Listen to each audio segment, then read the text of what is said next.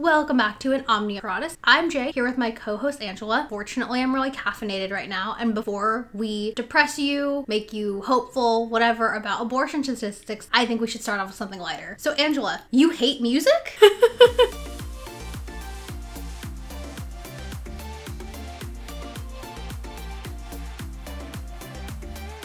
Okay, I don't hate music, but it's gonna sound like I hate music. It's not my first choice. You know, when people say like, oh, when I have downtime, I put on music. When I have downtime, I put on Netflix. I don't always watch the TV, but I'll listen to the dialogue. That's just my default. I listen to music in the car and I have an alarm clock radio, but as you all know, like I have a Spotify premium account and I don't even use it and I didn't get a Wrapped last year, so it's not really much more of an incentive. Yes, but like explain what phrase you use and how this story came up. Okay, so I was at a company holiday party many moons ago and everyone at my table was like super into music and they were talking about it together, and then someone turned to me and was like, well, Angela, what kind of music do you listen to? And just the first thing that came out of my mouth was, I don't really listen to music. And everyone just stopped and stared at me for like a full 10 seconds, which feels like a lifetime, and then they just moved on and no one said anything else to me for the rest of the night. Okay, but you're an English major. Yes. You do understand the difference of I don't love listening to music and I don't listen to music. Yeah, but it's not that I don't love listening to music. Any music that I listen to, I know the words by heart. But didn't you say I don't listen to music? Yeah, like I don't really listen to music outside of waking up in the morning and it's like, you know, top 40 pop radio, like it's the same 8 songs over and over again. I guess like from what I'm hearing, you mean like I'm not like super into music, the new albums that come out. Like I'm not on the pulse of music trends. But like when you hear someone doesn't listen to music, it's weird because like, okay, you say you watch Netflix, you listen to podcasts, you do things. There's like a musical score through it. Like so, or movies, you love movies. So when you say I don't listen to music, it's like you actively listen to things like with sound, just like not with instruments. Or like a cappella. This is gonna get us far off topic, but I don't care. On the Wild Till 9 podcast, they had Batsheva Hart, who's the daughter of Julia Hart, who had the My Unorthodox reality show on Netflix. Basically how they left the Orthodox Jewish religion, and like this isn't just Orthodox. This is like, okay, it's not Hasidic, but it's like, or Chabad, but it's like one of like the very conservative sect of it, and they left. But basically, she was on it, and she was saying for one Jewish holiday, which I don't remember, you can't listen to music with instruments. So she actually had known Jeremy because he was in an a cappella group, and she would listen to like the a cappella songs during this period because they couldn't have instruments playing. Huh, okay. Yeah, see, I don't know. Going back, my general argument that I pull out, it's like, why is it so weird when I say I don't listen to music when there are people out there who say I don't watch TV or I don't read books? To me, those are much more like mind-baffling things. So I feel like it comes down to personal choice, but also way less societally acceptable to say that you don't listen to music. But I know people who have actively said like, oh, if you don't have an appreciation for music, you are the lowest form of human. And I'm just like, well, you don't read books, so like I don't know what you really have to say here, man. Personally, like we'll go into this at some point, like I personally had like a stigma with reading that I had to get over. So like reading was one that's like again, I feel like it's all in the wording. Like I don't read is a little bit more concerning than I don't read books. Because, like, to kind of maneuver through life, whether it's an email, a text, an Instagram caption, TikTok, you need to read. So I don't read versus I don't read books, that's, like, a little bit different. When you say I don't listen to music, I feel like I don't watch TV to me means you don't have a physical TV you watch, but you could still have Netflix streaming. Like, it's all about the interpretation. And I think, like, I don't listen to music is, like, one that I haven't really heard. What I get from what you're saying is, like, I don't keep up with music. But like it means like, but it's less common, so the phrasing sounds like you like actively avoid listening to music. Like you don't put the radio on, you like don't want it. Like I'm like running out of the room when someone starts playing a song. Like you're like a Scrooge for holiday season, or when you go into any store that music is playing. Like I don't listen to music. Like music is like, God, I'm trying to think of a way to make it sound like less heavy. It's like music just like exists, it is everywhere. And so saying like I don't listen to music, like you mean like I don't focusly like intentionally listen to music, but like I don't. It's just like You don't have to have a TV. You don't need to own a book. But like if you're in the car, people in other cars, like if someone's reading a book in the car next to me, I don't know. If they're like listening to like rap or country or EDM, I know that they're listening to music. You walk into a Best Buy, you like see a TV or you hear music playing in stores. Like music is just in everywhere. So saying I don't listen to it means like you just don't, like you're hermiting. Like I actively avoid listening to music. Well, no. Why is it like, oh, well, you know, music just exists in the world. So then by saying that you don't listen to it, you're actively avoiding all of it. It's like, here's the thing. If someone's reading on the train and they're near me, I read over their shoulder. Sorry, like I'm that person. I'm really interested in what you're reading and I want to know like if it's worth like me picking up later from the library. But the thing is, when you're talking to someone about their personal preference, you're not talking about what they experience in the world, because if you say that you don't watch TV, you don't see commercials, you don't see ads, you don't see the things that play like in between YouTube videos or the like little scroll on like the train platform or something like that. But that's saying I don't see ads. It's not saying I don't watch TV. You don't watch football? You don't watch baseball? You don't go to the bar and like watch the Super Bowl? That's TV. I mean, I don't know very many people who say they don't watch TV at this point. So like that argument, like I get what, I don't know. Okay, for me, because I feel like we should wrap up and get to our actual topic for the day. Okay.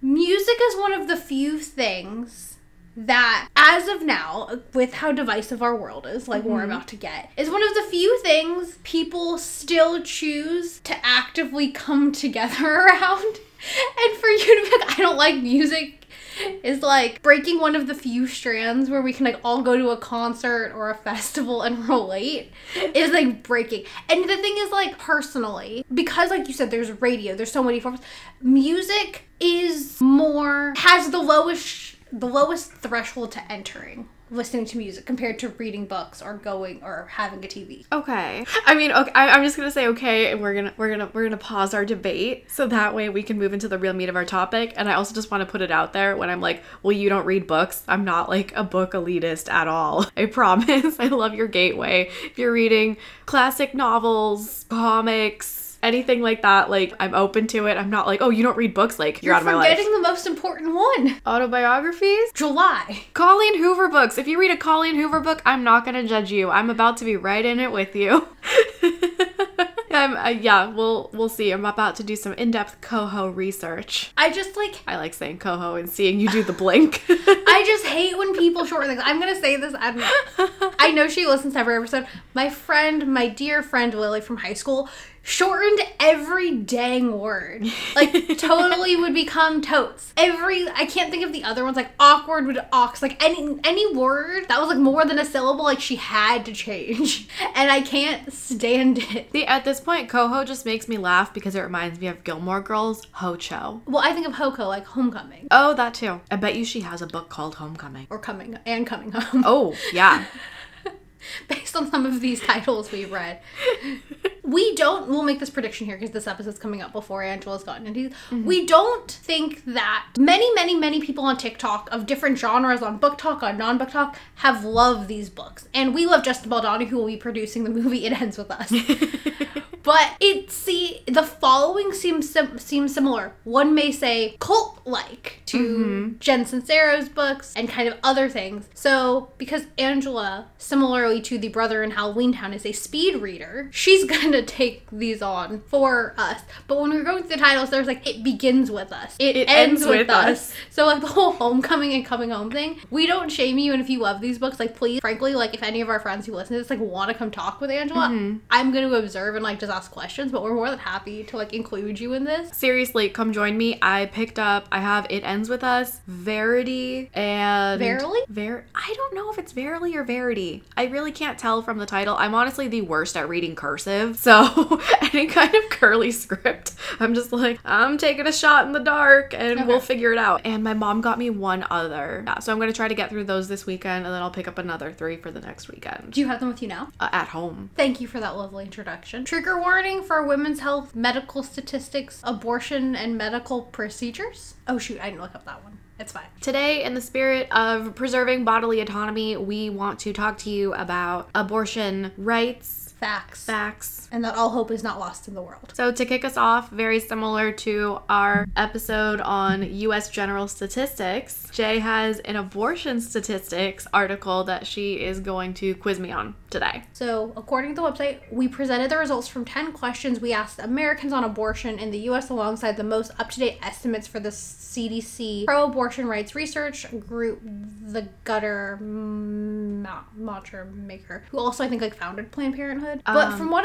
yes, I actually have my article open on them. Remember, statistics are mostly self-reported or like intake data. It's not like every person does it, but so we'll just run through these quickly. Angela, what percentage of pregnancies do Americans think are unplanned? Ugh, okay, I feel like I know from a New York Times article I was reading earlier, it's 45% of pregnancies are actually unplanned as of 2021, but I feel like Americans are gonna think it's much lower than that. So I'm gonna go with 22. Is what Americans think? Yeah. Okay, well, Americans break it down, so 0, 10, 20, but yes, correct. So the Gutter Macher Institute estimates 45% of pregnancies are unintentionally planned, and the actual estimate is like between 40 and 50. So American, I think 13% of Americans and 17% of Americans guess that, even though it's higher. What percentage of unplanned pregnancies do you think end in abortion? 35? Okay, so the actual, it's around 40%. Only 9% of people guessed it. Most people guessed it was less. And then these are 42% of unintended pregnancies that don't end in miscarriage, end in an abortion. Okay. So it's around 40%. During what stage of pregnancy do you think Americans think the largest share of abortions are performed? First trimester. Or do I have to do it in weeks? It's separated in weeks, but like which stage of pregnancy do Americans think the largest share of abortions are performed? 8 weeks. So 21% of Americans guess that. The actual is 6 weeks or less. 43% of abortions are performed within the first 6 weeks of pregnancy, which we will get into. Another thing to just mention, as we are playing like a stats game, we have some comments about statistics and about how these are not giving as accurate of a picture as they could be, so we're breaking them down a little bit more. But this is just a fun little game to see if Angela's gotten any better with human to percentage, fraction to percentage ratios. What percent of abortions do Americans think involve medication? So the pill versus a surgical one. 42. 54% are performed, according to 2020, with the pill. Okay. And then what age group do Americans think account for the most abortions? 15 to 25. Okay, you kind of did a few groups. So 18% estimated 19 and younger. Okay. The actual answer is that most abortions, 33% of people guessed 20 to 24, which is the largest group, and 25 to 29 is the second largest group. And half of those, so 20s is the large point, half of those are 20 to 24. So 20 to 24 is the most common age. Okay. Yeah, so like instinctively I was actually going to go 20 to 30, but then I was thinking about how they usually like poll you for demographics, and I was like, it's like 25 to then 40. So I was like, and that seems too high. At what stage of pregnancy do Americans believe a fetus is considered viable? According to Grey's Anatomy, viability is 26 weeks. I believe, according to Grey's Anatomy, it was 24, but that episode was also season 7. Okay, yeah, it might be. I'm going 25 plus weeks. So through Roe v. Wade, viability was thought to occur around 28 weeks. In 1992, it was closer to 23, 24, which was when Sophia was born. So they put Sophia at the youngest. Okay.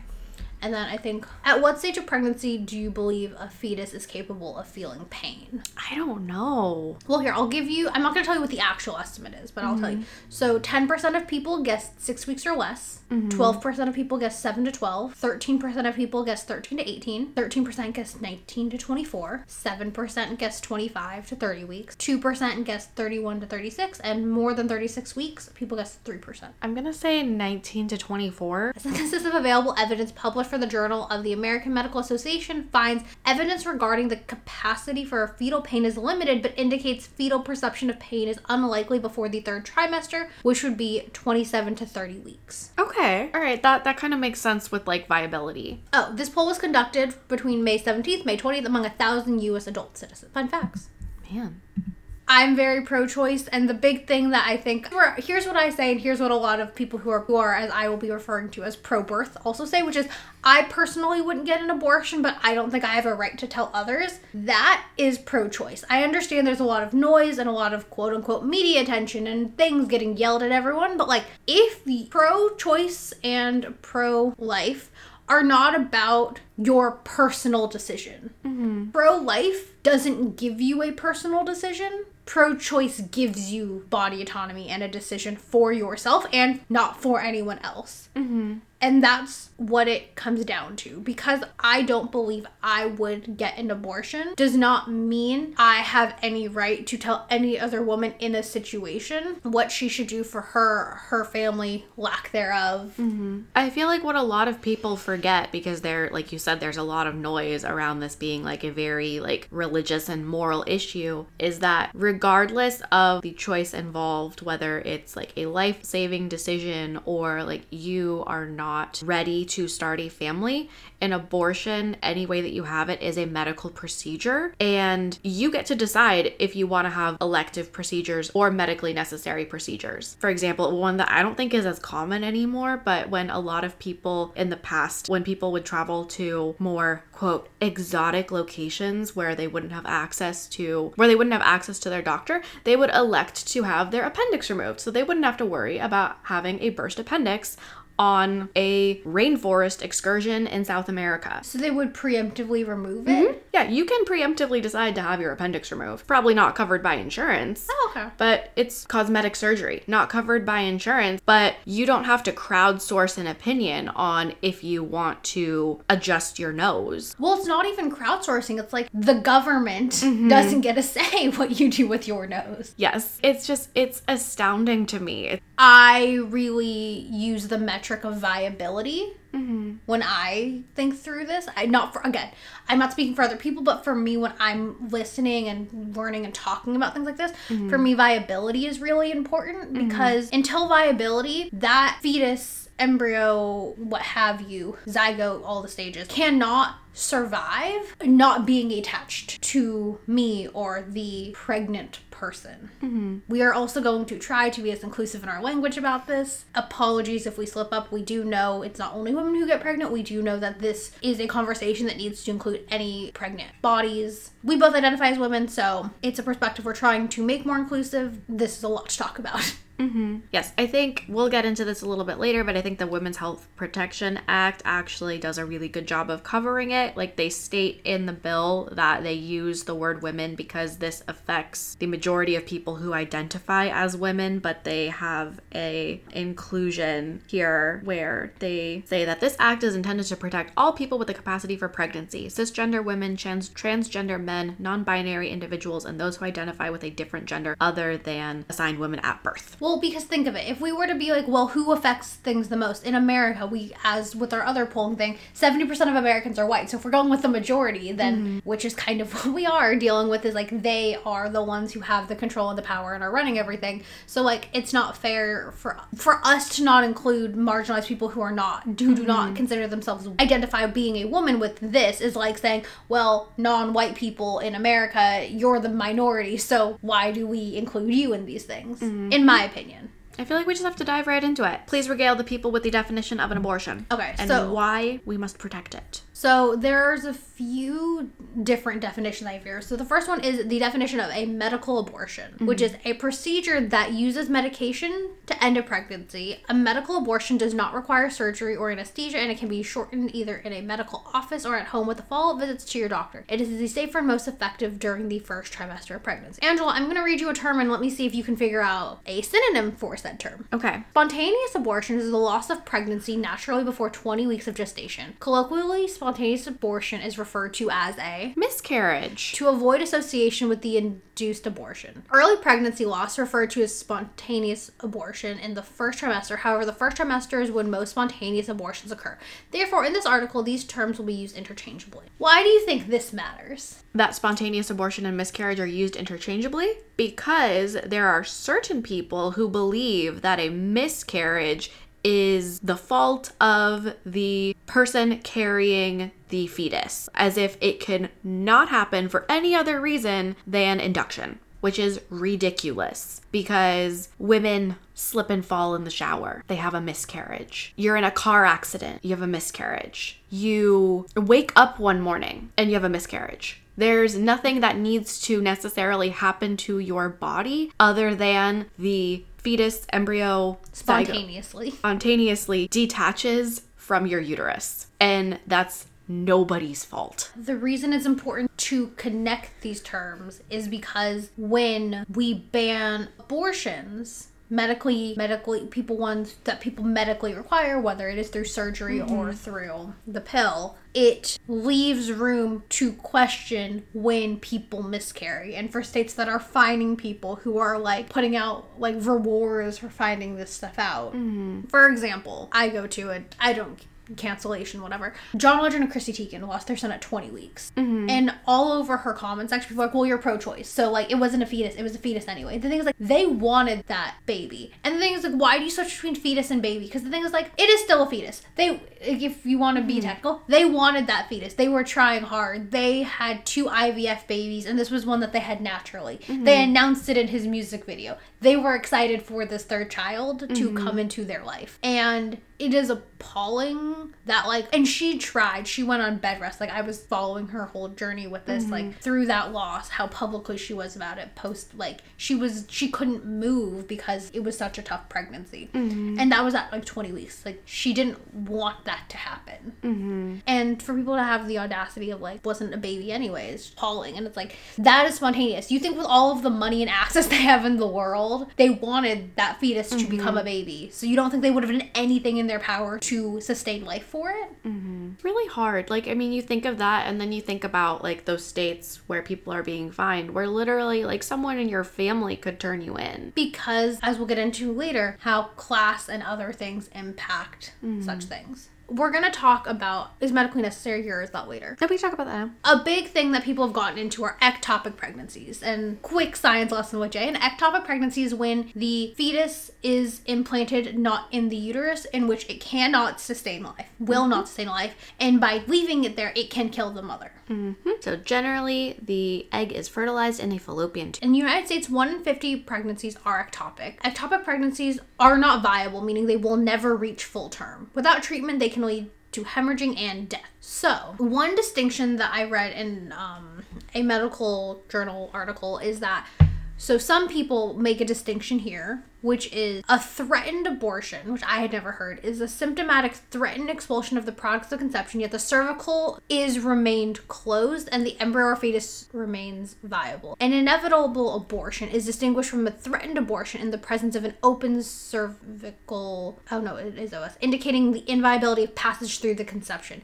Incomplete abortion, there is an incomplete passage of the product of conception through the cervical OS. So I'd never heard the distinction between these 3 terms, but like a threatened abortion, threatened abortion is like basically one where the cervix is closed, but the pregnancy is still viable. An inevitable one, I guess, would be something similar to like an ectopic pregnancy in the presence of an open cervical OS, indicating the inviability of passage, so it cannot pass through. It cannot it cannot gestate. And then an incomplete abortion, there's no passage. A big thing with like ectopic pregnancies, like I'm sure have some ectopic pregnancies made it. I'm sure they have. I'm sure like you can't say never because medical miracles occur, and I think to disregard that isn't. But in something like this where it's a very personal and familial community doctor valued leader's opinions, it's your choice whether or not for that medical miracle, not the government to force you or to tell you to try or to do anything.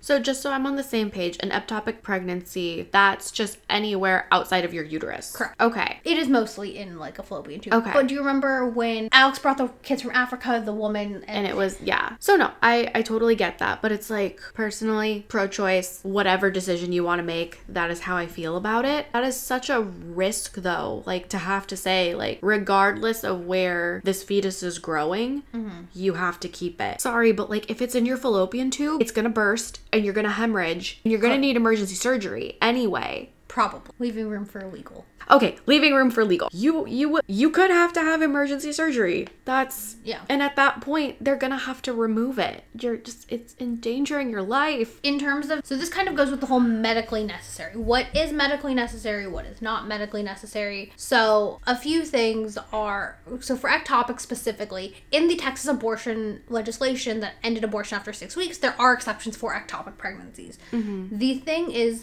the language is still confusing in a lot of these bills. So in the Texas one, there is an exception for ectopic pregnancies in the anti-abortion Texas bill. However, there's confusion about who's able to use the medication because the medication to use to end an ectopic pregnancy is the same medication used for an abortion. Methotrexate. Since the state prohibits its use for abortion, it's still, that's kind of the iffy area in Texas. Interesting. So like it's just valid enough. Well, the reason it's confusing is it's like if you have an ectopic pregnancy, Texas' way to solve your ectopic pregnancy is the medication that would in other states like California, New York, used for an abortion. So it's the same, your body's doing the same thing, they just justify it differently.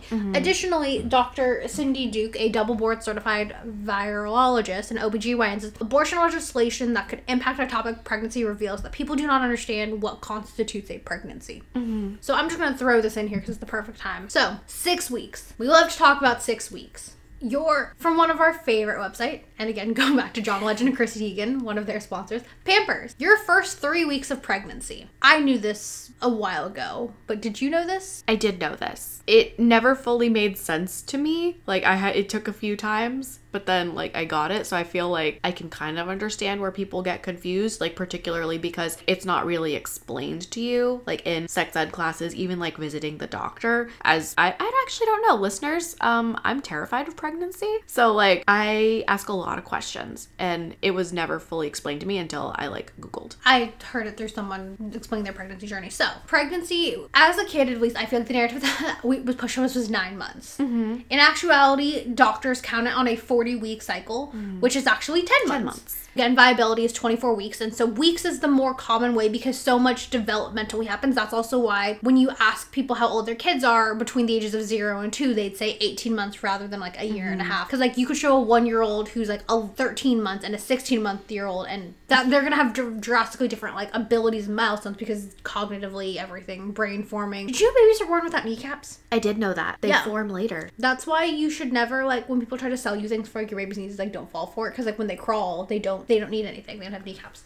Weeks 1 to 3, and this is the part that like I was shocked to find out because 6 weeks. Because of the way pregnancy is usually measured, you're not actually pregnant during the first 2 weeks of pregnancy or so of your pregnancy. I'm gonna read that one more time. Because of the way pregnancy is usually measured, you are not actually pregnant during the first 2 weeks or so of your pregnancy. Stipulation unless you are on a weird ovulation cycle. Because it's measured like from the date of your last period. What if you're ovulating when you're on your period? But you can't ovulate on your period. I don't think so because the whole point is like it's your menstrual cycle. So like I talked to like my gynecologist, so I went through this and like not to like I don't want this to be like a full like sex ed conversation, but the reason people can get pregnant on their period is because it's about timing. So some sperm can last up to 5 days before it implants.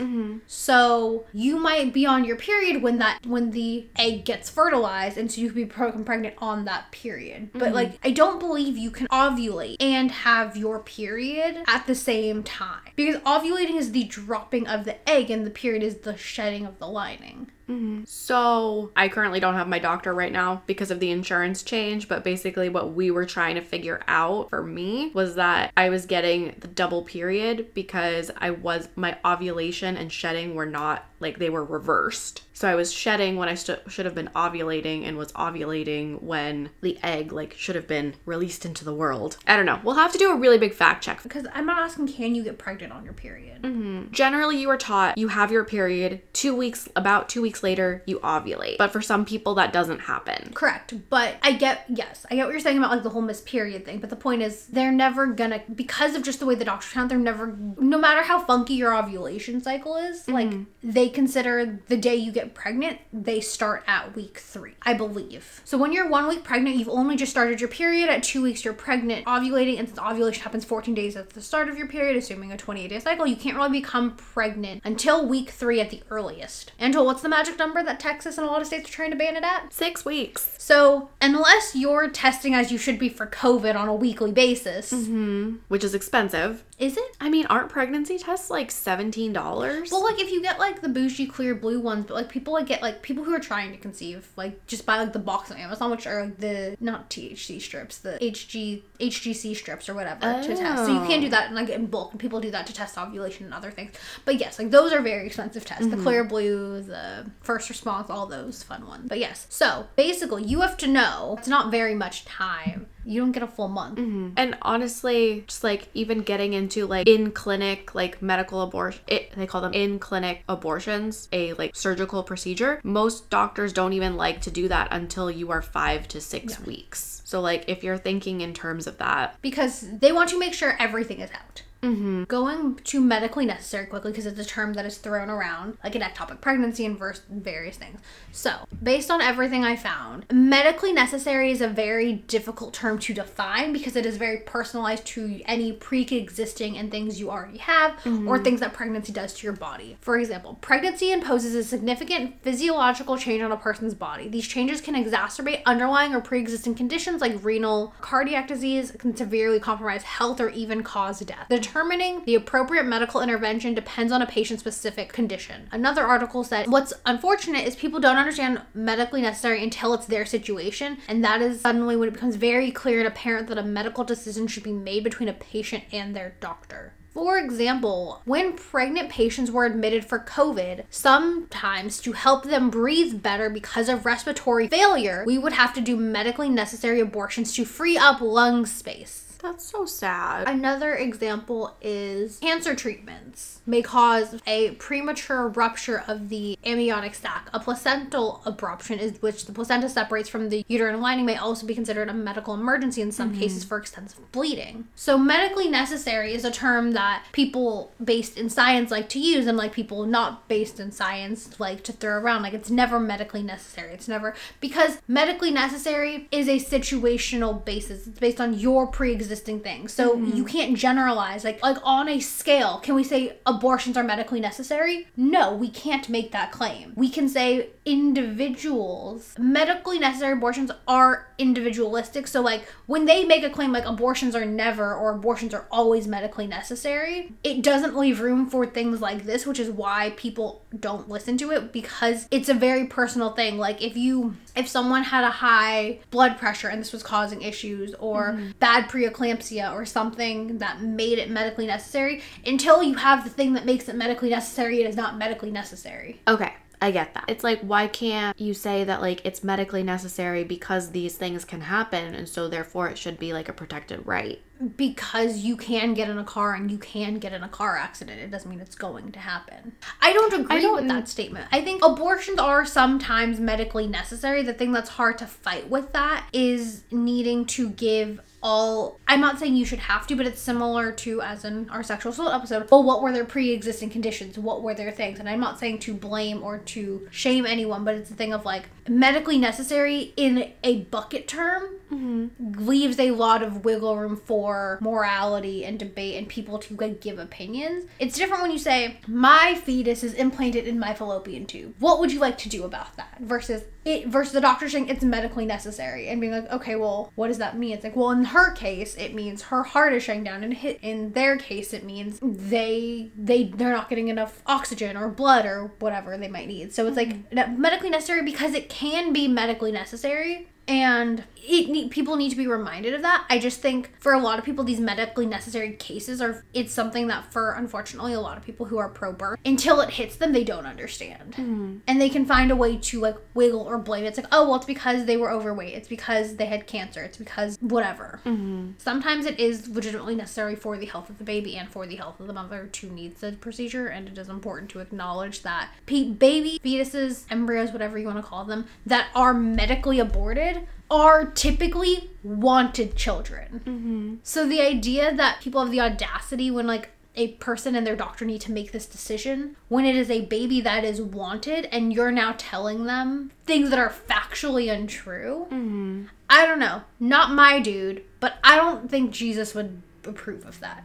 Probably not. I don't know. I've never really understood the like religious claims like as to why abortions, like I've never really understood it because it doesn't make any sense, because in the sense of like preserving the life of the mother or the quality of life of the child, what supports like services are like going to be offered. Like honestly, like it sounds really bad. There aren't a lot of people who are actually like willing to help in situations where there's a mom who has to go on bed rest, or like difficult pregnancy, like difficult birth. Like we, like in our country, like we don't give women a lot of time off, like post-birth. C-sections are major medical procedures, and still like women who have them are expected to return to work in like what, 4 to 6 weeks, depending upon how much time they took off prior to the birth of their child, because at most companies all of your parental leave is rolled in for doctor's appointments, any bed rest before that. Since you brought up my favorite topic, well, I brought it up but then you went into it, religion. Let's get into this for a little bit. I found this really fun chart from the Pew Research group,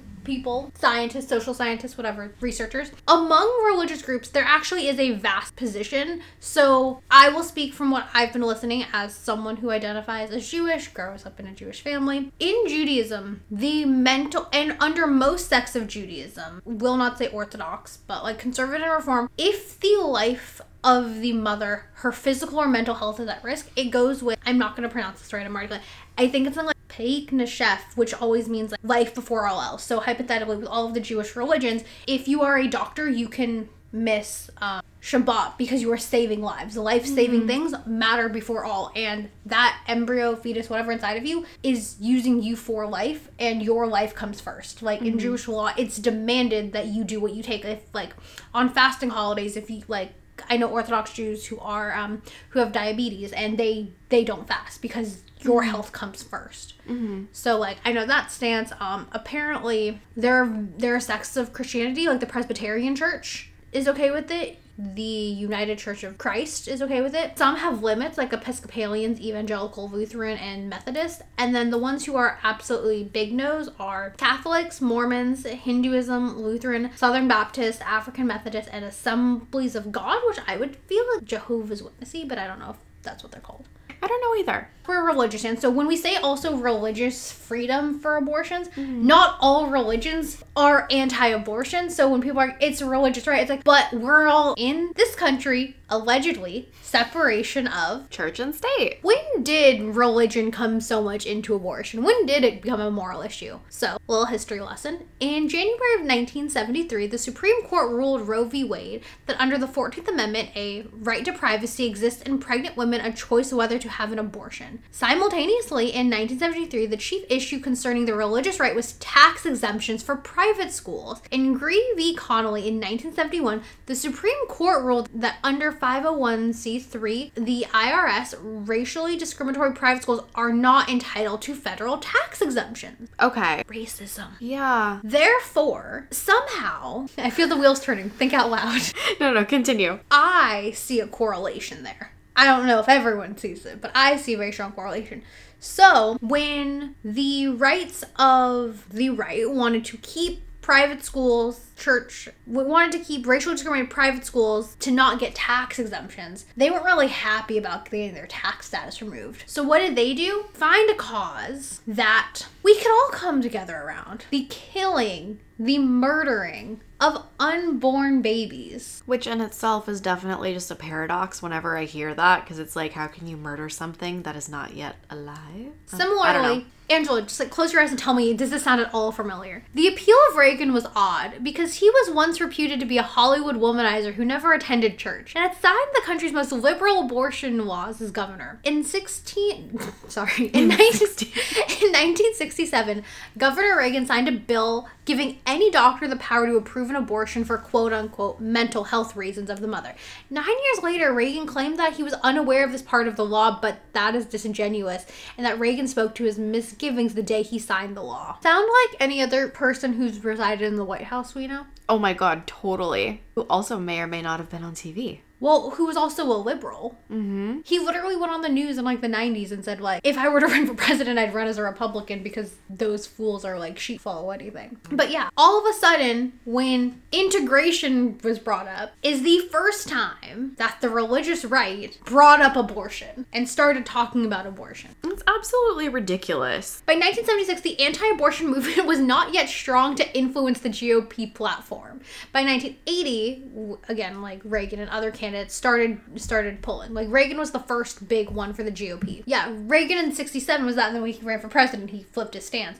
But abortion wasn't an issue of the GOP until racism, desegregation. Until they saw their numbers dwindling, which, as we have proven, they are not. Well, here, racism and classism. Mm-hmm. We the people. Who's we? White cisgender men. And also, going back, like... White cisgender church-going men. Well, here, like, let's go back to this, like, quick little thing. There's a great TikTok that, if I can find, I'll send Angela. Like, if a fetus is a baby, why didn't pregnant women get checks for their kids? Remember during that lovely time in 2020 when the government was giving us free money? Oh, yeah. If a fetus is a baby, why didn't they get money? If it's a fetus is a baby, can they take out life insurance? Can they start a 401k? Can they start a retirement fund? Why do tax exemptions not start until birth date, not conception? We'll wait. Anyone, feel free. I literally can't. What's next on our agenda? Well, I guess you're kind of already in it. Like, why the GOP is better at marketing their stance. Okay, so one thing, I was looking through articles and finding things, and one of the articles that I wanted to read was, I mean, I'll call it out. I don't care, was a Bloomberg article that asked if I wanted to pay $400 to, like, read a subscription or, like, do something. You know what wasn't behind any paywalls? All.org, All Life League, the liveaction.org. Anything from conservative groups was not behind a paywall. What is behind a paywall? The New York Times and other organizations. I'm not saying that there's no reason or capitalism, yada yada yada, but it's like we also have to factor in what is accessible. What is the least effort on the part of education to educate people. And paywalls don't help that. Like CNN sometimes is paywalled. And I understand, like, particularly, like, print is a dying media, like, they're trying to survive. Like, in order for these stories, like, to come out, you have to pay the reporters and journalists that are, like, actually, like, doing this research, writing it down, getting the word out. Like, I totally get that. But at the same time, half of the draw of being able to look things up online yourself is that they are free. Like, information should be free. If you want to charge for anything, charge us to hear about Kravis's wedding. That you can just look at people all day long, like, online, and look at all the photos from their wedding. Like, charge us for that. Send a New York Times reporter in, partner with an influencer, get the inside scoop, and have us pay $100 to look at that. Know your audience. Again, the GOP and the Republicans, I've said this for years, so many people have. Sophia Bush has said this, like, a lot of people, like, the Democrats, you can stop whenever you can't get political, nods, smoke signal, whatever. The Democrats she said this, they're bringing a knife to a gunfight. At this point, Republicans have marketing, and they all have the same talking points. Speaking of the pro-birthers, lovely senator down in Texas, Ted Cruz. You know what he took a stand against for the shooting that just happened? Back doors. Because the back door was unlocked. That's his thing. We can't have unlocked back doors. Like, without the back door, this wouldn't have happened. It's Texas. Nobody locks their doors. Someone oh my God. Tweeted something like, it's so proud that Ted Cruz came out against doors. God. Also, speaking of this, because I can say what I want on my platform. Did you know during 45 speech at the NRA convention in Texas, they're banning guns for his speech? Make it make sense, guys. Like, come on. Texas is an open carry state. If it doesn't work, why can't I bring a gun to the rally, to the speech of the National Rifle Association? Angela, you know more Republicans than I do. Can you explain that to me? I really wish that I could, and actually, like, not even, like, work related, but just based on the Republicans I know, I really can't say what I want to say. Just allegedly, everyone who is registered with the NRA knows how to use their gun, has been trained to use their gun, is able to exercise extreme caution and good judgment when they need to use the gun. So why can't they all just be in the same room together if they are so well controlled? Angela will give you $500 if you give an answer. But I would be interested to see if anyone would actually respond. Oh my God, that would be insane. But yeah.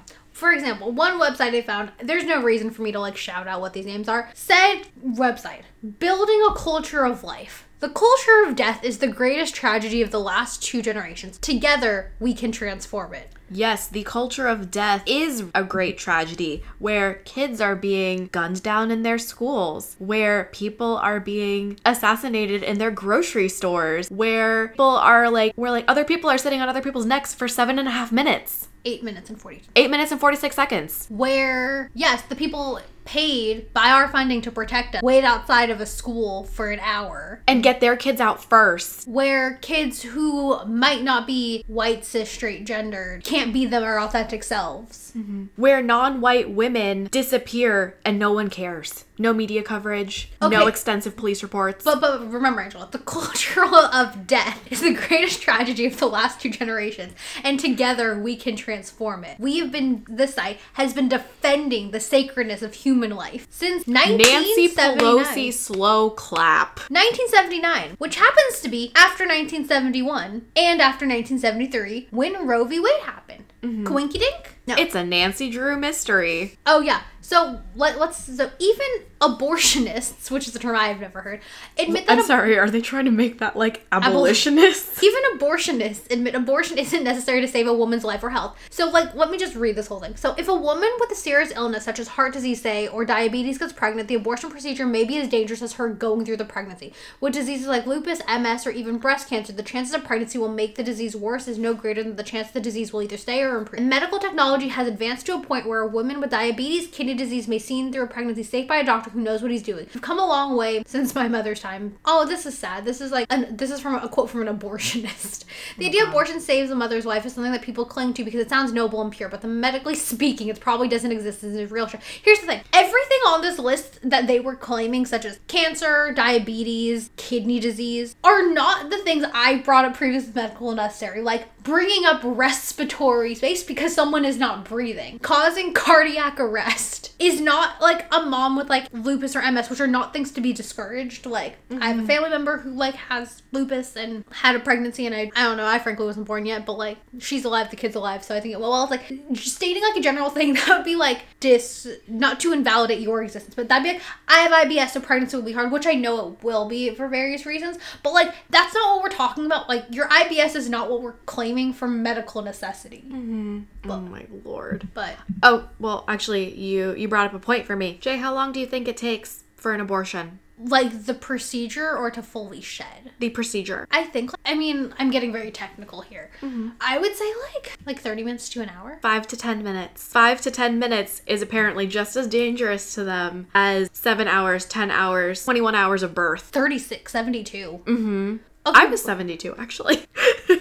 My mom said she just passed out and didn't see me for a few hours. But, like, that's, like, 5 minutes for remove. But, like, that's for the surgery, not for the pill. Right. The pill, actually, it can be anywhere from 24 to 72 hours. Yeah, because not that this is a reliable source, but on Station 19 recently, a character just did I didn't know there was a pill. I only knew, like, is an abortion the same procedure as a DNC? Yes. So a DNC is a type of abortion procedure. There are 2 types they call them, generally, they're not surgical. They call them in clinic. So there are 2 different types there. And then there's also the abortion pill, which is actually 2 pills, and it's 2-step thing. So it either takes 24 to 72 hours. In clinic, actual procedure time is 5 to 10 minutes. You're probably in the room, like being prepped, all of that. That's maybe 45 minutes to an hour. I'm still claiming that I'm right. Hour-ish to 2-3 days. Not only worth the hours of birth, 40 weeks for 10 months of carrying the pregnancy. And the thing is, here's the thing. This is an easy pregnancy with swollen ankles, morning sickness, back pain, nausea, sore boobs, not being able to keep food down,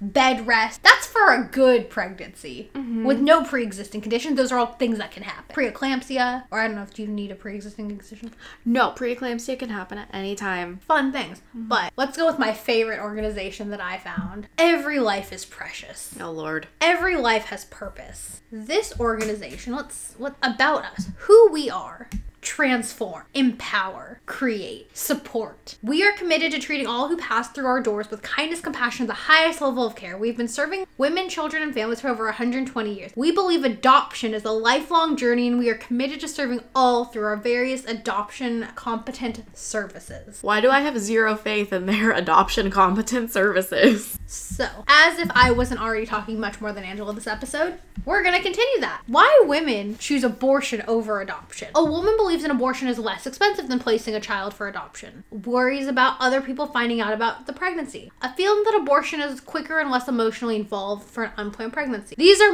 Angela, did you know these are misconceptions? Oh my god, I did not know that at all. So the truth, costs. Placing your child for adoption is always less expensive. This is because the cost of pregnancy and giving birth are taken care of by the adoptive family. Confidentiality. Many women don't want to admit they become pregnant unexpectedly, and they see abortion as a quote-unquote quick fix that will allow them to keep their situation a secret. However, adoption may be able to just perform confidentiality with help of experienced adoption agencies. Emotional well-being. Finally, some women think abortion is preferable to adoption because they think it's a lesser emotional decision. In truth, however, many women experience significant mental or emotional side effects. They're gonna, either side, you're going to endure many emotional side effects. Abortion, adoption, miscarrying, anything. Let's take feelings out, because as Angela has admitted, she is cold in many ways, physically and emotionally. When one becomes pregnant, hormones, particularly the oxytocin, the love hormone, rushes to your body. It's like being on drugs, because your blood supply doubles. So a lot of women, I've heard, like, their sex drive goes extremely up. These are things that evolutionarily, physiologically, from God have been gifted to women during this gift of pregnancy. So this is going to be, unlike abortion, many women don't take much time to consider adoption as a possibility. However, modern adoptions are very different from how they're portrayed in the media and how they were years ago. Today's adoption process places the birth mother in control and makes it possible for them to plan the types of adoption they want. It's important to remember adopters are completely free for the birth mother. In many cases, we can even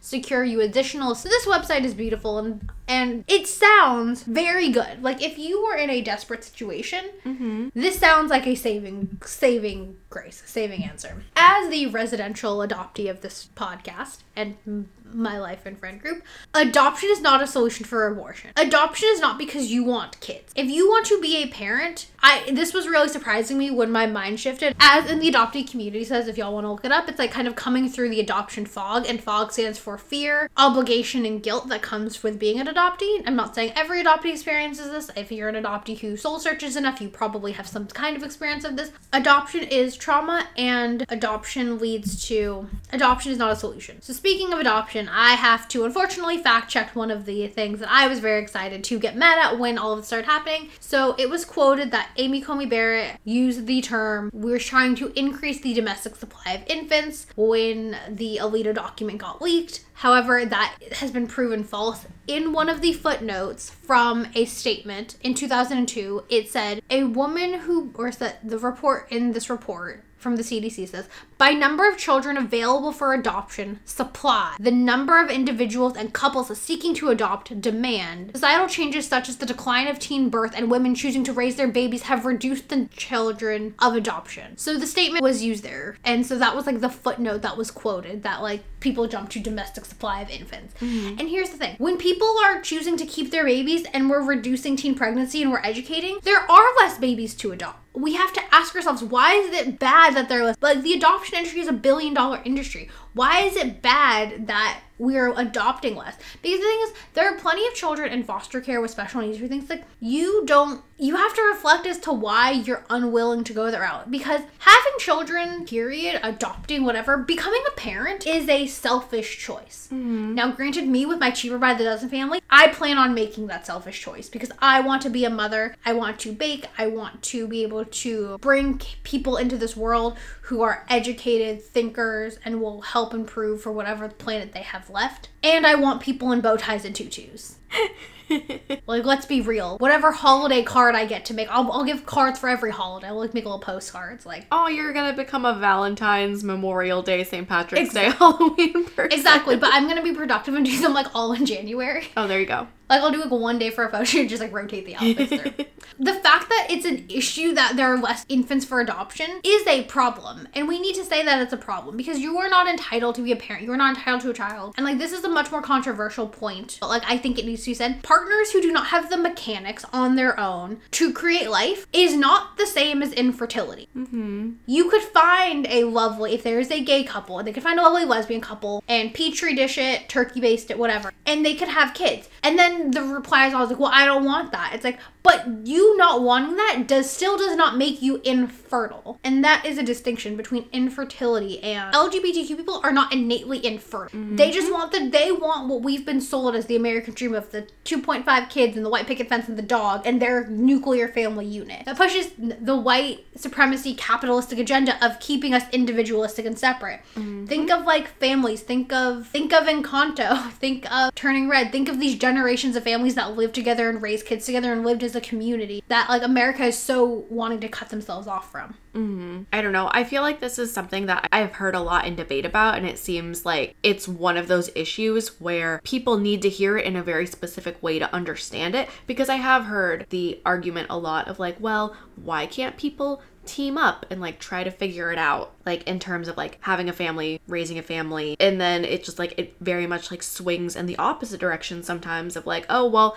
if you don't like have the means, then you just don't need to have a family. And so it's like I feel like there are two like extreme poles going on: starting a family, I don't know, we'll call it organically, or adopting, fostering, things like that. And it's like however like your family comes to be, you honor someone's family. I'm a little confused. Sorry, I think I might have focused in like a little bit too much on the infertility versus LGBTQIA couple angle. But like, no, I get that. But like, what does that have to do with like accepting families in the way they come? As in like, why are we like pushing like adoption and like new babies to like come on the market when it's like, if you're able to foster, like if you're able to like be someone's fairy godparent or like things like that. It's like, why can't you like accept the way that people want to make their families? Why is it that you need to go out and create a supply for people to have? Because people want fresh start. People have a thing, like especially like with international adoptions, like a lot of times people are like, I want to adopt internationally because like I don't want the parents coming back. Oh, that's... But it's also like you hear horror stories. Like I can understand that. The other thing is the thing with like infant adoption in the US is it's like a one-to-one transfer. Like not to go into too much, it's like I was in an orphanage. Whether or not like my family adopted me or not, I wasn't in a home, versus these domestic supply of infants from the birth canal go to biological parents. Like that is an issue. It's not like either. And the other thing is, here's the thing: if you're not okay fostering or adopting a kid because it's not biologically yours, or because they're all things, you don't want to be a parent. Like, let's be real. To be a parent is to assist in raising humans and giving your all and unconditional love and support and everything you have to another person to continue your lineage. Like, let's be real. In whatever way that comes. It's so there's generations after you. There's a legacy in whatever way that comes. And like, that's okay to admit. That's okay to acknowledge. Just like, it's there. And it's nothing to shame for. It's just something to acknowledge that having kids that doesn't. And the thing is, like, if you're not okay fostering or adopting a kid that doesn't look like you, if you're not okay with this, like, you want it to be as close to biological as you can, and you want it, it's entitlement. You want it your way. You want an infant who looks just like you, who biologically may or may not be similar, or who you want the kid to look like they were yours biologically without doing it biologically, because for you and your same-sex partners without the right mechanics mind, that's what you want. Like, you want it to look like your family. And I think I don't shame people for wanting that, but it's also like you have to see what that connects with, what that means, what that does, what that furthers, what that endorses, what that continues to create in our capitalist system. And again, with families, like breaking families up when it's, this point I'm still working through, because a lot of people are like, well, like when a child gets taken away because like with means, when they don't have the means, does that mean they don't get a family? It's also hard because it's like, if I want to be a parent, why would I sponsor a mom and her child so that they could stay unified when you want to be a parent, which goes again to reiterate how being a parent is the selfish choice. Here. And brief interlude while Angela sends a work email. Pardon for the abrupt ending. We just had so much to say. There will be a part 2 coming at you next week. Until then, there will be plenty of resources and things that we will list for you guys to look into to learn more. See you next week.